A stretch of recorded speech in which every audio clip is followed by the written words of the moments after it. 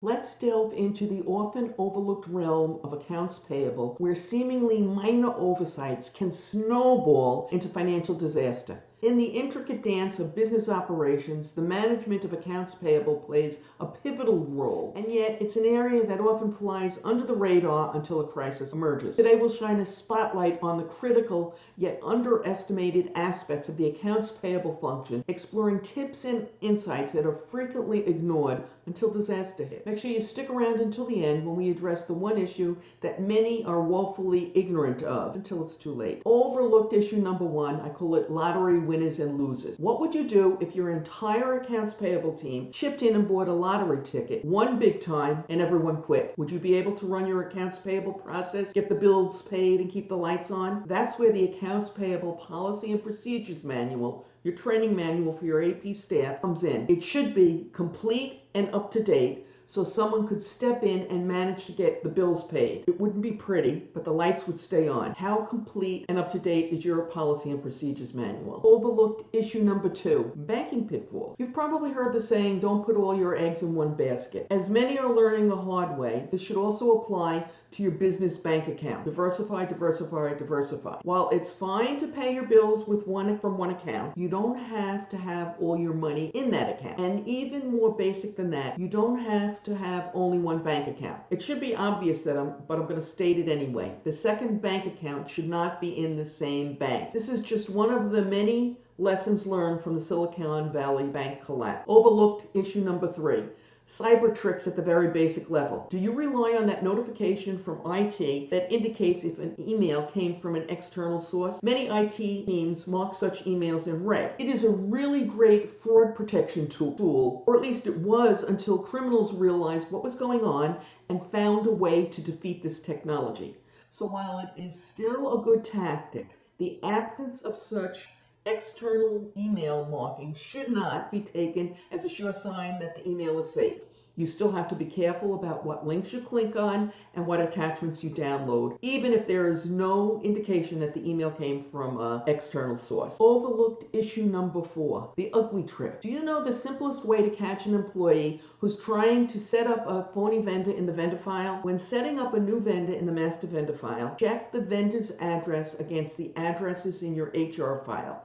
The purpose of this is to help you identify a recalcitrant employee who's trying to set up a phony vendor. Phantom vendors are never set up for a good reason. Once you've identified such a match, investigate before accusing the employee of anything. It is possible that there's a legitimate reason for the match. Overlooked issue number five, unwrapping the gift card trick. Do you look for gift cards on employees' expense reports? Of course you not, you say. There's no reason for a gift card to be on an expense report. If this is what you are thinking, you're half right. Gift cards should never be on an expense report. Alas, more than a few employees of dubious character have figured out that they can put a few extra bucks in their pocket by purchasing a gift card at the time they pay for a business meal. Gift cards have become such an issue on expense reports that many companies now require the detailed meal receipt on all restaurant meals, along with the receipt showing the total paid, including the sales tax and tip. If you're getting the detailed meal receipts and not finding any gift cards on them, congratulations. Your employees are smart enough not to try and defraud the company in this manner. Overlooked issue number six, overcoming the low automation utilization challenge. Try and say that five times. Why don't most automation projects have a higher usage percentage?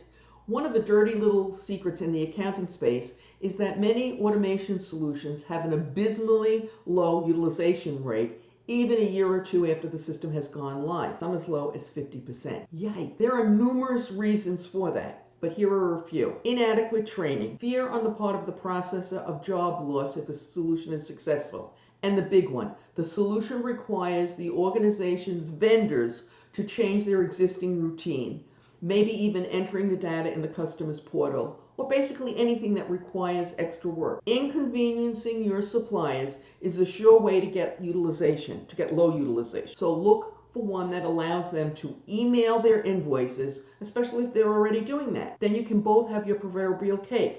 They don't have to change anything and you get what you want. Overlooked issue number seven. I call this networking for introverts. Do you hate networking? Me too.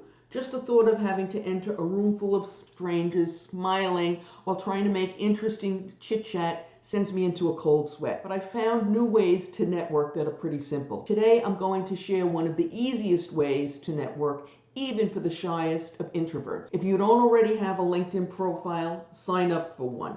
If you do have one, you're halfway there. Starting to invite other people in your field to link to you. Worried that you don't know the people and they won't want to link with you? Don't. I have close to 8,000 LinkedIn connections. Do you think I know each of them personally? Start by sending out 10 or 25 invites every day or week. I've got more tips that will build on this foundation in a longer video, and you can there's a link to it in the description. Overlooked issue number 8, what managements want. Did you know that the most desired attribute executives look for when they go to hire an accounting and finance professional? They want someone who can make process improvement recommendations and implement them. It's that simple. Of course, this means if you're going to make process improvement changes in your accounts payable function, that you understand how the process works and how the new technology in this area works. That's where the AP Now channel on YouTube can help. You can check out our over 500 videos to help you with various aspects of it. Overlooked issue number 9. The dream of a tidy desk. Have you ever wondered how you could get rid of all that paper on your desk and keep your desk relatively neat and paperless going forward? This is a world I desperately wish to live in, and recently found out how I can make some progress in that area. I call it the notebook approach. All you need is a notebook. Anything that you'd write down on a slip of paper or the back of an envelope, write in this notebook. Date it each morning if you wish. It can contain your to-do list, phone numbers, article outlines, video ideas, or anything else that you might scratch on a piece of paper. Take this approach and you'll never be asking that fatal question again. What happened to that paper? Overlooked issue number 10, the ugly truth about vendor refund. Newsflash, you may be in for a rude awakening if you think your vendors automatically return any duplicate payment you might make. Only about 1 in 100 do. The rest take a variety of other actions, some of which may get you your money back, but not always. That's why it's important that you conduct regular statement audits. Overlooked issue number 11, the shopping spree you can stop. Have you ever wondered what happens if you don't cancel employees' credit cards when they leave the company, even if you get them back? Probably not, but you should. Here's why. A slick employee will have written down the account number, the expiration date, and that magic 3 or 4 digit code, and then they can go online shopping till their heart's content. Can you get that money back? Maybe. But it's going to be major league ugly. Before we get to the last few, including 2 you will find absolutely astonishing. That is, astonishing that this could actually happen. If you're getting value from this talk, please hit the like or the thumbs up button. It sends a message to YouTube and to us that we should produce more content like this. Overlooked issue number 12, the hidden risk of duplicate invoice numbers. You won't believe how many accounting, accounts payable, and finance professionals truly believe that their organizations never make a duplicate payment. They think this because they think they have the silver bullet because their accounting system won't accept duplicate invoice numbers for processing. Now, in all honesty, I thought this too, but it doesn't work that way. What we didn't realize is 2 things. What they and I didn't realize is 2 issues which allows duplicates to slip through despite this really excellent control. Number 1, it assumes that the invoice number was entered correctly the first time. And this is, by the way, not a safe assumption. It may have been or it may not have been. Second, and this will blow your mind, many processes will change the invoice number when it isn't accepted. Instead of saying maybe this was a duplicate, they just force it through.